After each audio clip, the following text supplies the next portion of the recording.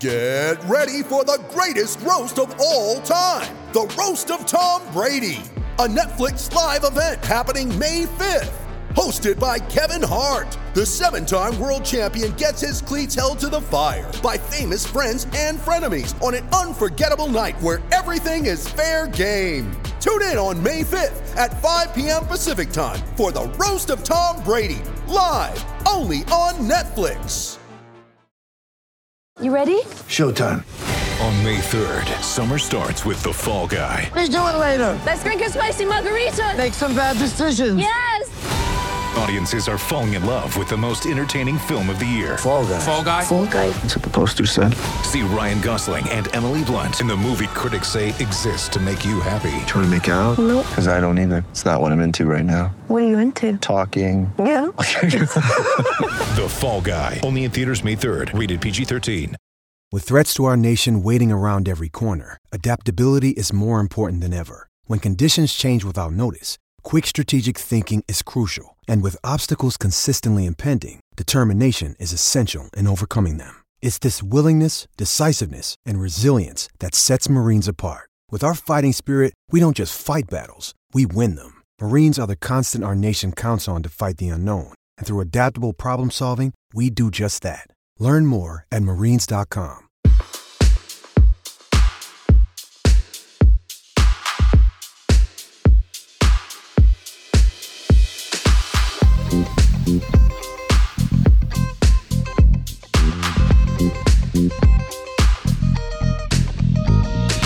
Hey everyone, John Wertheim here. It is this week's Sports Illustrated / Tennis Channel Tennis Podcast. Our guest this week, Noah Rubin, pride of Long Island. He just won the French Open USTA Wildcard Challenge, so he has a spot in the main draw at Roland Garros starting later this month. You can watch that on Tennis Channel.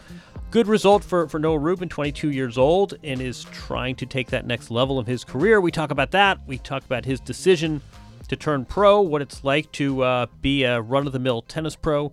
Talk a bit about clay court tennis, his desire to stay injury-free, and why he is staving off all the annoying family members who are encouraging him to pick a real job and stabilize himself and go work on Wall Street. Good conversation, good, likable player, and now he will make the main draw of the French Open. So that's a nice career move for him. Good conversation. We'll bring him in now from Long Island, where he is based. Noah Rubin. So we spoke 3 years ago. You were turning pro. It was around that time. With you had a year of college under your belt, and I think you had said that you've left with a guarantee you could return at your convenience and finish up your degree. 3 years, how's it been? What are sort of top line thoughts? Oh God, it's kind of been. I've been using this word a lot, but it's been a roller coaster. I've still yet to have a full year injury free on tour, so I guess that's probably, I hate to say that's one of the highlights. I have in the juniors and college days, I didn't really deal with injuries too much, so this is definitely a new road for me, and it's been tough. I have to be honest. Coming back, it was the 2016 season. Just twisted my ankle, and right before the grass court season, and I was out for about 5 months. So that was huge. And then, thinking that, I'm going to have an okay season in 2017, I fell after I qualified for the ATP in Houston. I fell on my wrist, and I was out for about 5 months again, maybe 6. And, it's been tough. I haven't had a lot of consistency playing, and that's why, I'm excited to, this is the longest I've really been playing for. So this is exciting, and I'm excited to see how it all goes down. Not quite. I'm going to say, well, we'll spin this more positive. You're headed to the French Open. You won the US. You are USTA wildcard recipient. So, it's been a great start to the year. I had a little lapse in middle, but then with hard work and the team behind me, we really worked and pushed, and we did some unorthodox scheduling where I went to Spain and Morocco, which I was probably the only American there besides when I was with Ty Kwiatkowski, who won the NCAAs last year. But And people were laughing at me, but it's obviously paid off. I felt very comfortable once I got back on the clay in the States, and actually play. It was, the joke is I played a feature 2 weeks ago, and now I'm in the main draw of a slam. So that's kind of the ongoing joke right now. Yeah, I mean, you say it's a joke, but I think there's a serious point there that fortunes can change quickly. What are the next few weeks like as you prepare? I mean, you've got this spot. It's a big opportunity. You're playing in the French Open. You're not playing, though, in Madrid and Rome and having conventional preparation. What are these next few weeks like? Yeah, so obviously a lot of flight changes were made and tournament changes. I was supposed to play in the Challengers leading up in France or Portugal, and now I'm going to Orlando with my coach, Carlos Spinatsky, so he lives there, and I'm going to be training there for about 4 or 5 days, starting the next couple of days. And then I will be playing the qualifying for the ATP in Geneva, Switzerland. So it's really exciting. And then whatever happens at that tournament, I will just head over to Paris after. You have a wild card, which means who knows where you'll be in the draw. Who knows? Let's say hypothetically, we don't traffic too much in hypotheticals, but let's do it anyway. You get Rafa Nadal right off the bat. Yes. Very top line of the draw, Nadal, Rubin. How do you play this guy? We were talking. I don't know if we had Michael Chang on last week. We were talking about Nadal's clay court run and what do you do to beat this guy? I mean, realistically, what's your game plan?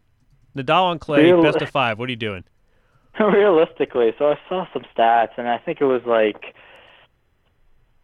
it's over. He has a 93% chance, 94% chance every time he steps on a clay court that he's going to win the match. And I was looking over his full record on clay throughout it, and it's almost unfathomable, and it's incredible what this guy has accomplished on a single surface. And if I see that, first of all, beyond excited, because everybody wants to play the greatest on that surface. That's just part of tennis. That's part of sport. You want to play the greatest to see how you match up. And obviously, I was fortunate enough to have the opportunity to play Federer at the Australian. Right. So to play Nadal on clay, I mean, not a lot of people have had a lot of luck against him. So I would just, absolutely love the opportunity to go out and see what I can do.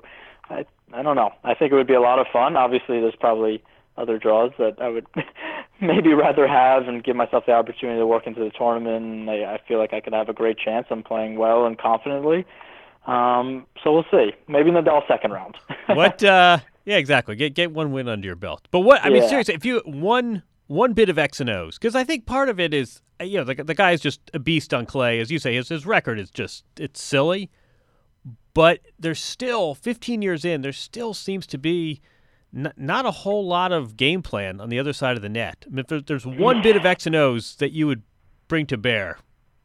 If I had to give one thing, I think it's just don't make it a clay court tennis match. If you play 20 balls a rally, 30 balls a rally, and you try to grind with him, you're probably not going to come out in your favor. I mean, this guy is ready to be on that court every point to hit 40 balls.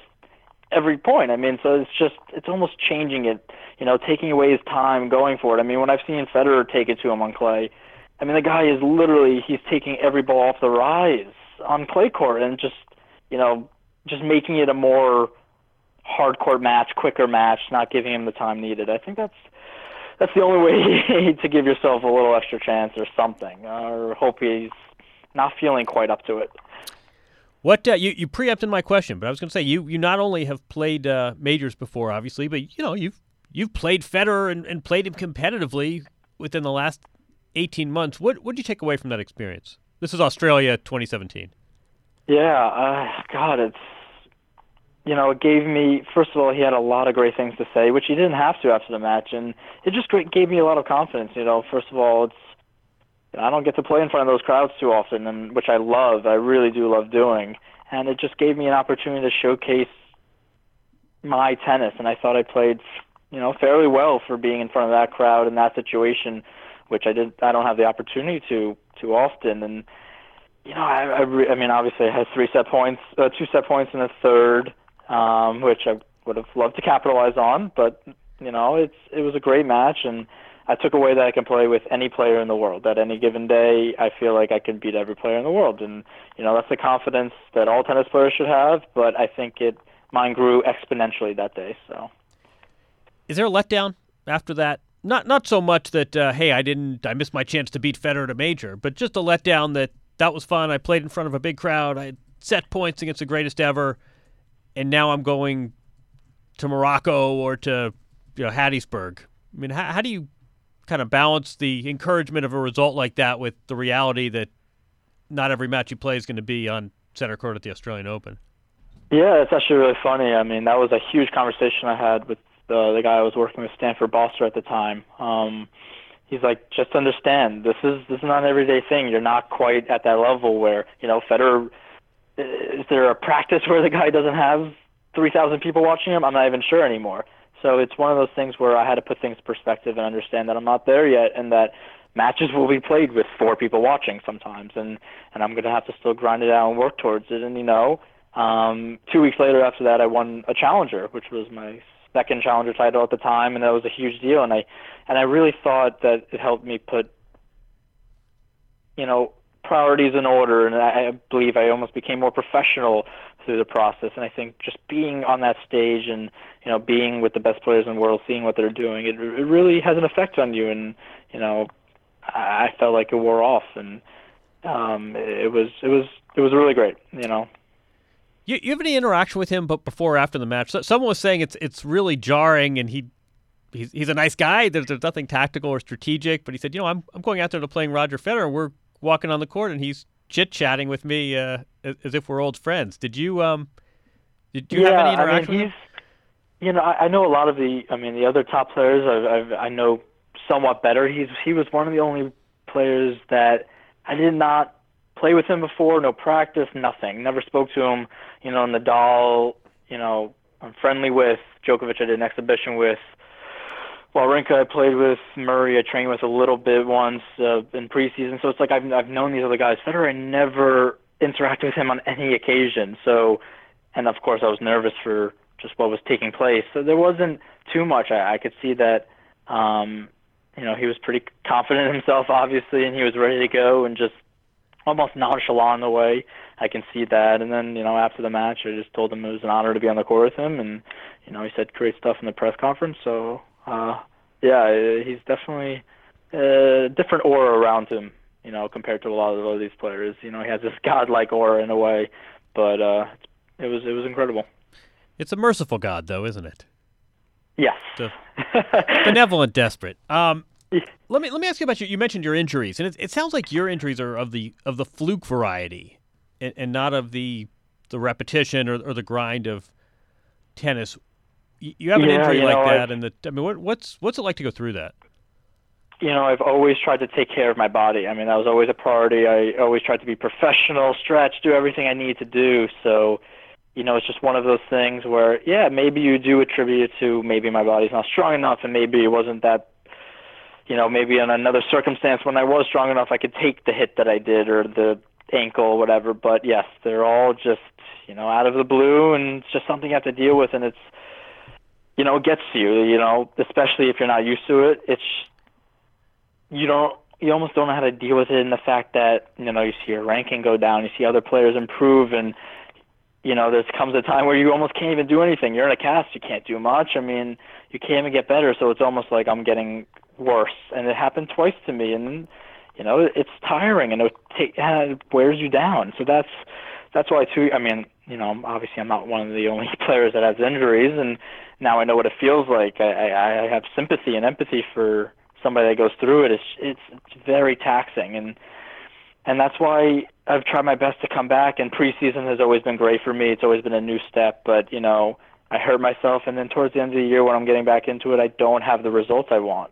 I'm not in the same mentality, not in the same state of mind, and it takes a while to get there. So I think a lot of this has taught me what I need to do in those situations, and I think if I have the year I want injury-free, I can make the pushes that I need to, and I could see myself climbing up the rankings. So it's a great learning lesson. It's not one I want to go through again, but it's done a lot for me, negative and positive, and I think it's made me the person in tennis where I am today that can get through anything. So I'm going to sound like your Jewish uncle here, but I suspect you've gotten this before. When people say, listen, you're a smart kid, you're from New York, you're well-connected, like, go work for UBS, go work for Goldman. Why do you want to travel the world hitting a yellow ball? What's your response? Yeah, I'm sure you've gotten that before. Yeah, exactly. What was your response, though? There's only really one response. I mean, you can always say these experiences are unlike anything else, blah, blah, blah. It's honestly the only place I feel myself. I mean, when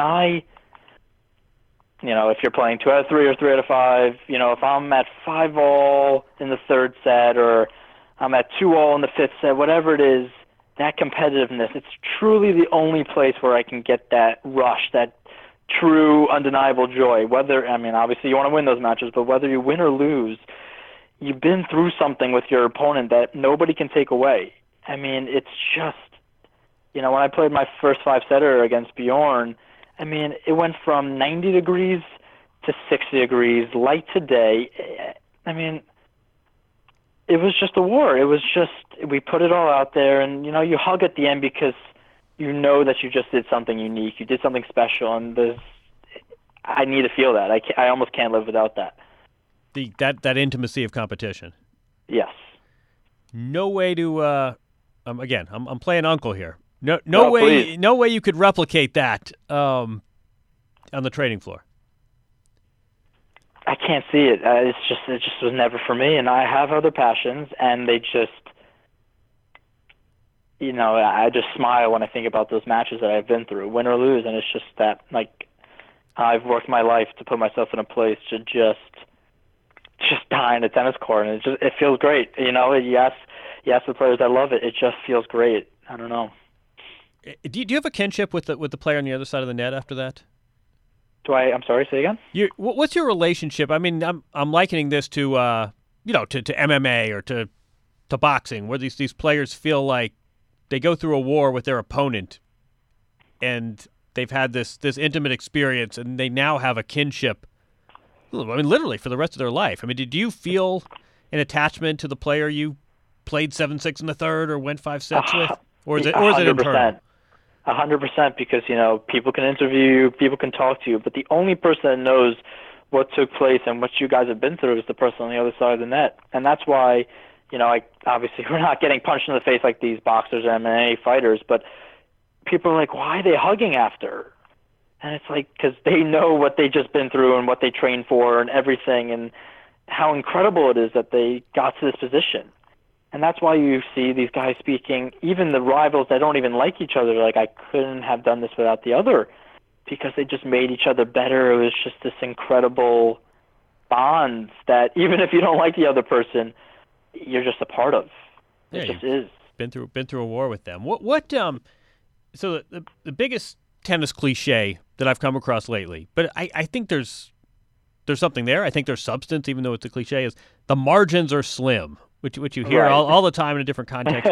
The game of inches. Yeah, exactly. I mean, that's the equivalent. And that margins are slim applies to one match where one player wins only, we've both seen matches where the player who wins more points loses the match. And we've all seen, Michael Chang was on last week and was saying one, Alex Corretja forehand passing shot and he becomes number 1 in the world. Alex Corretja missed the passing shot and he never got to number 1. I mean, but I also feel like, what is it? What's the difference between you and a guy? What's the biggest difference between you and a guy in the top 20? I mean, everyone can hit the ball. Everyone can serve roughly the same and hit their spots. I mean, what is Diego Schwartzman doing that maybe? What's the difference between you and a player like that? You take away the injuries, and I think the difference that you come down to that, it's two things. It's an everyday willing to put it all out there and improvement every day, learning that not one day is a waste, and you will somehow get better every single day and work towards your goal. And I think that's what I keep finding at the top level, and that's where I'm finding myself now, and how I'm living and improving, and you're just seeing these best players every single day. They're doing something to achieve their goals, small or large. And then the second thing is, in the biggest moments, they play their best tennis. And, I saw that firsthand with Federer, and through matches and watching, in the best moments, their best tennis rises, and they rise to the occasion, and it's incredible. And 9 out of 10 times it happens, and you look and you're like, I can't believe this guy just hit that shot. I mean, we're at 5-all break point. Like, how did he know to go for something that risky? Well, it's not. He knows what he's done. He knows how hard he's practiced, and he has that shot. And his best tennis is going to be there when he needs it, and that's the difference. I mean, honestly, we all hit the same speed. You know, from 10 in the world to 200 in the world, it's very similar tennis. Anybody can take out anybody. Right. It's just minute. It's their best tennis will be there when they need it, and every day they work small or large, something will help them achieve their goal eventually. And it's pretty incredible, and it's especially in a individual sport. It's more clear because it's one person. You could see what they do, and you take it all in, and that's really the biggest difference, I believe. But what I'm hearing you say is you think that can be taught/learned, that it's not as simple as some players are born with it and others aren't. There's this ability to elevate your play when the match tightens. You think that's not necessarily a constant. I mean, that can be improved. That can be improved. It's a confidence. I mean, confidence is everything. I've learned it myself. I mean, when I'm playing confident tennis, I mean, it took me to play Future to be like, oh, I can win matches. Don't forget, Noah. And then you go out and you go from a Future and then you win a Challenger. And now I'm in the main draw. And it's just understanding that I put in the reps. I've done what I need to do off the court. I'm eating right. I'm in the right state of mind. And it's just going to come together and just believing that.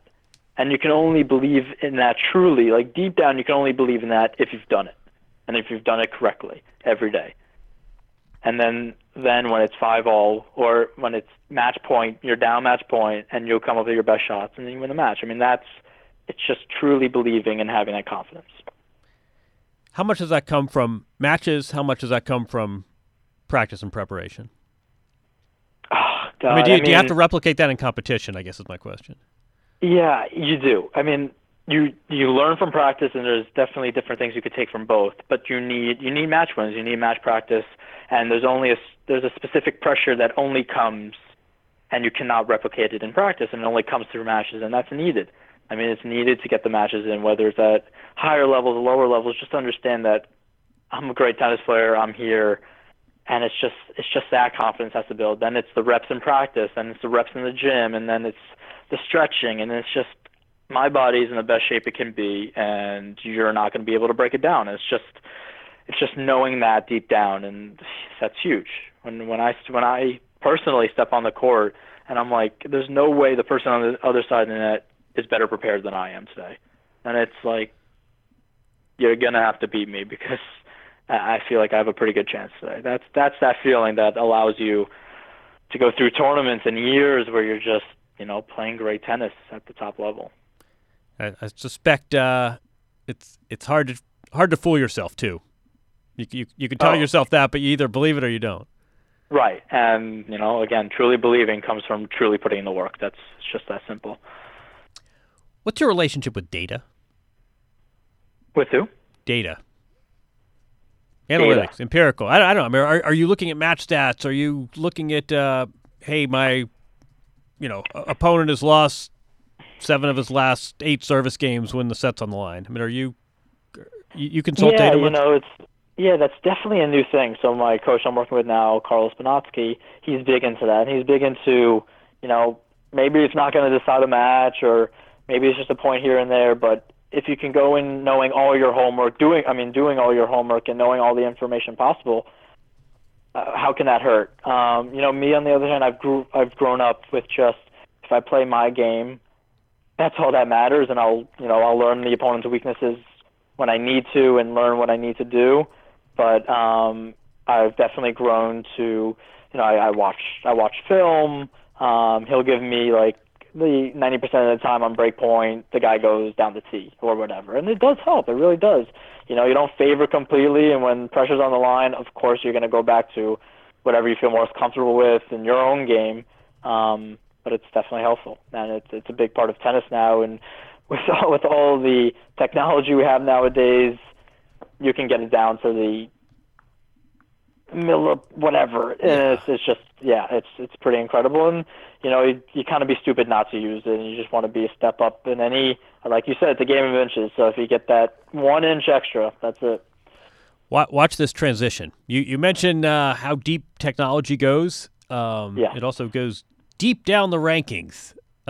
Sometimes that is for purposes that benefit athletes. Sometimes that is for purpose that benefit the underworld. I don't know if you saw the report last week or 2 weeks ago about the corruption in tennis.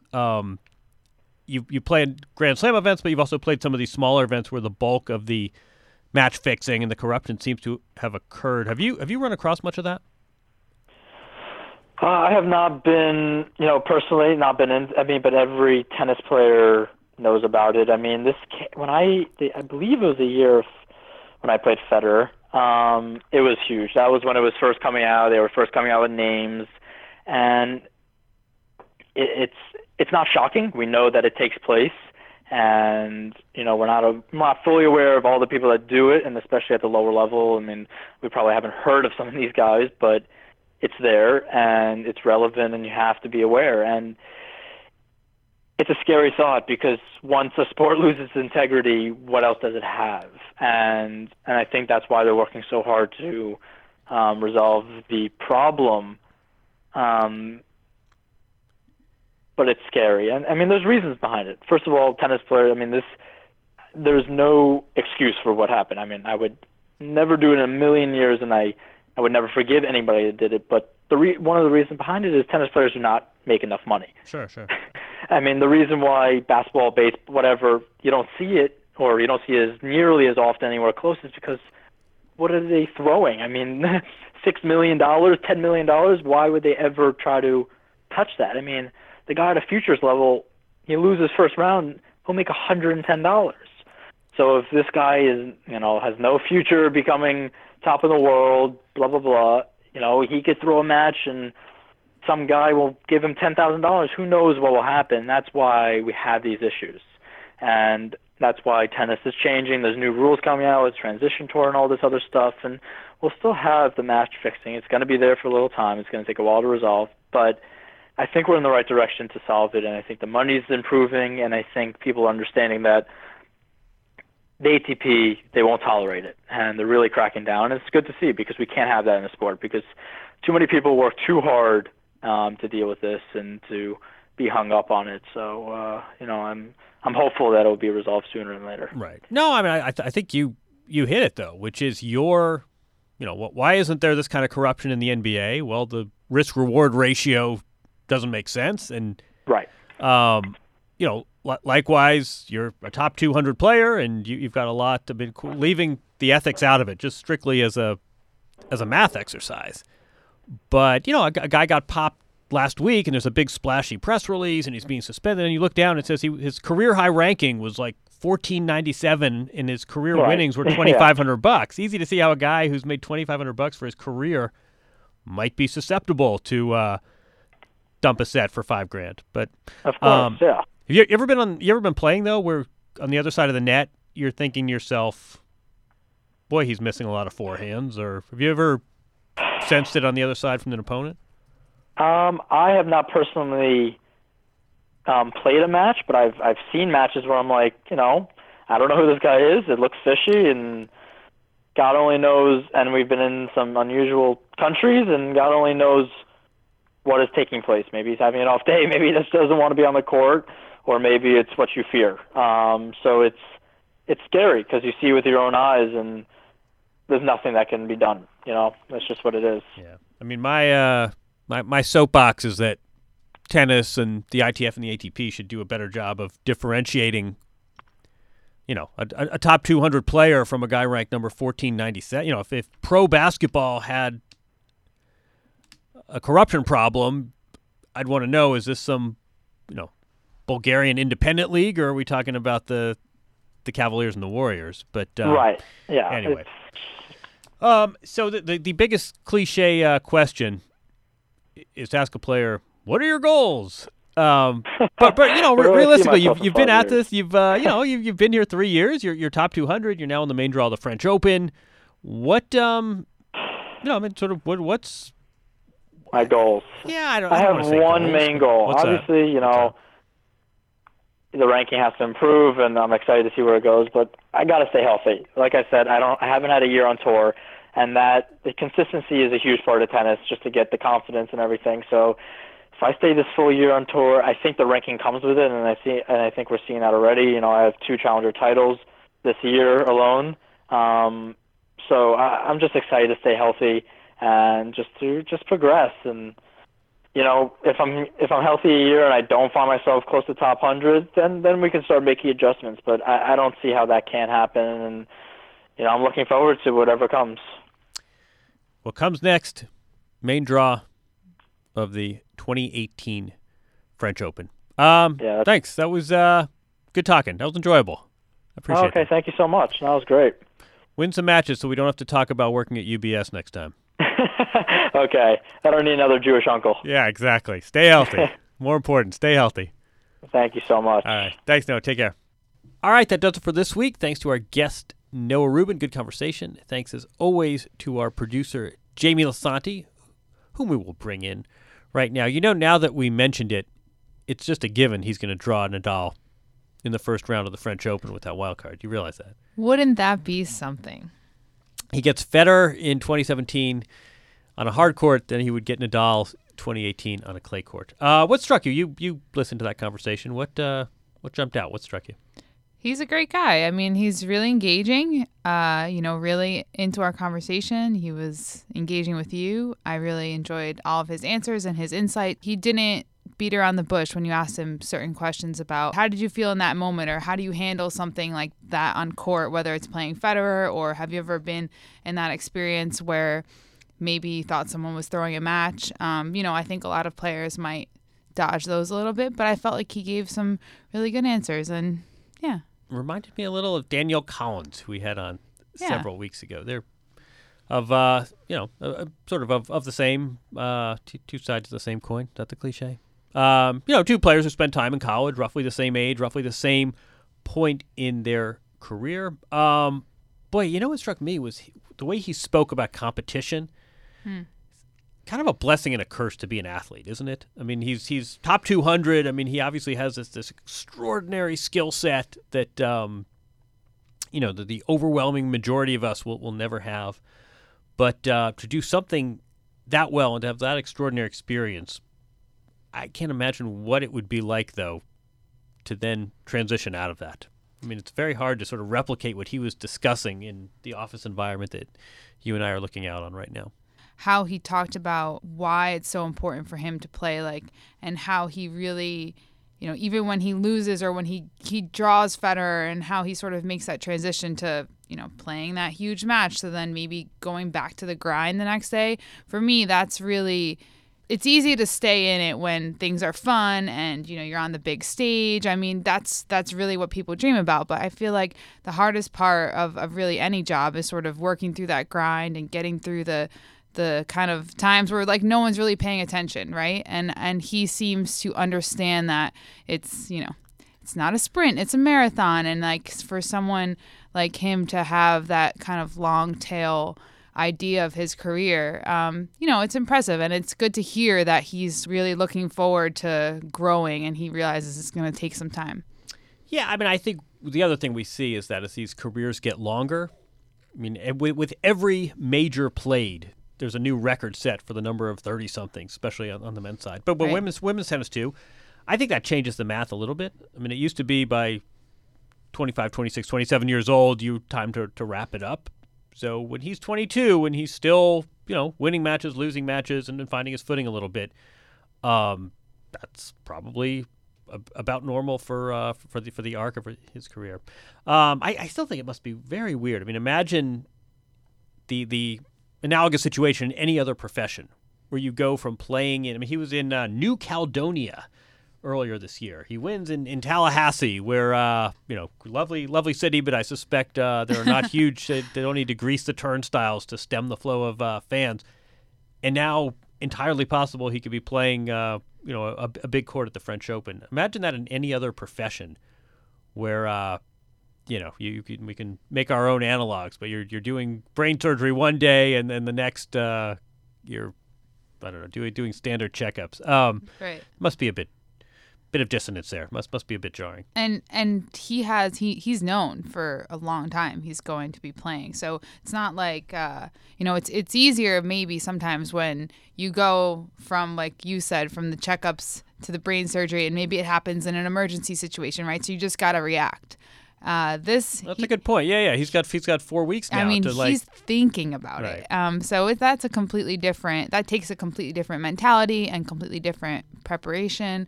So when we talk about all of this, I gain angles to tennis, right? Yeah, I just get more impressed with how people handle things. It seems so easy when you kind of just float from the top, But when you get down into it, are you watching any of the NBA playoffs? A little bit, yes. Not as much as I probably should be, but it's all right. We won't tell anyone. But no, I mean, I'm watching this and I'm thinking, you thinking this in terms of tennis, and some of it is just the money. I mean, Blake Griffin doesn't even make the playoffs, and he will make. I'm just picking a name at random. John Wall will make more money than the top 5 ATP players combined. I mean, some of it is just the NBA is in a much different place financially. That's fine, but also the guaranteed money. I mean, DeMar DeRozan can have a horrible series for the Toronto Raptors. And it's too bad, and it's going to be a long summer, but he doesn't have to worry about his ranking dropping and what this means for his endorsements and the financial hit. I mean, it stinks, and I'll go to Turks and Caicos and come back strong and work hard this offseason. Right, but he signed a paper that said he's guaranteed. Exactly. Yeah, right. So you get swept in the playoffs, or you have a knee injury, and every other week you're still going to get paid. Very, very different from what Noah Rubin was describing. Indeed. All right, that does it for this week. We have, I think we'll wait and leave the suspense. We have a special guest coming next week. If people happen to enjoy this podcast, Jamie, what do you suggest they do about that? They should go on Apple Podcasts and write a review, subscribe, tell us on Twitter why you love the podcast, send some suggestions. We had good guest suggestions that we will try to accommodate. We'll do a French Open preview, hopefully. Should we call out Lindsay Davenport by name? I think we're due to have her on. We'll do a French Open preview before Roland Garros and try to do a couple of podcasts from the French Open. But for now, thanks to Noah Rubin. Good guest. Thank you, Jamie. Thank you, John. We'll do it again. Keep the suggestions coming. Have a good week, everyone.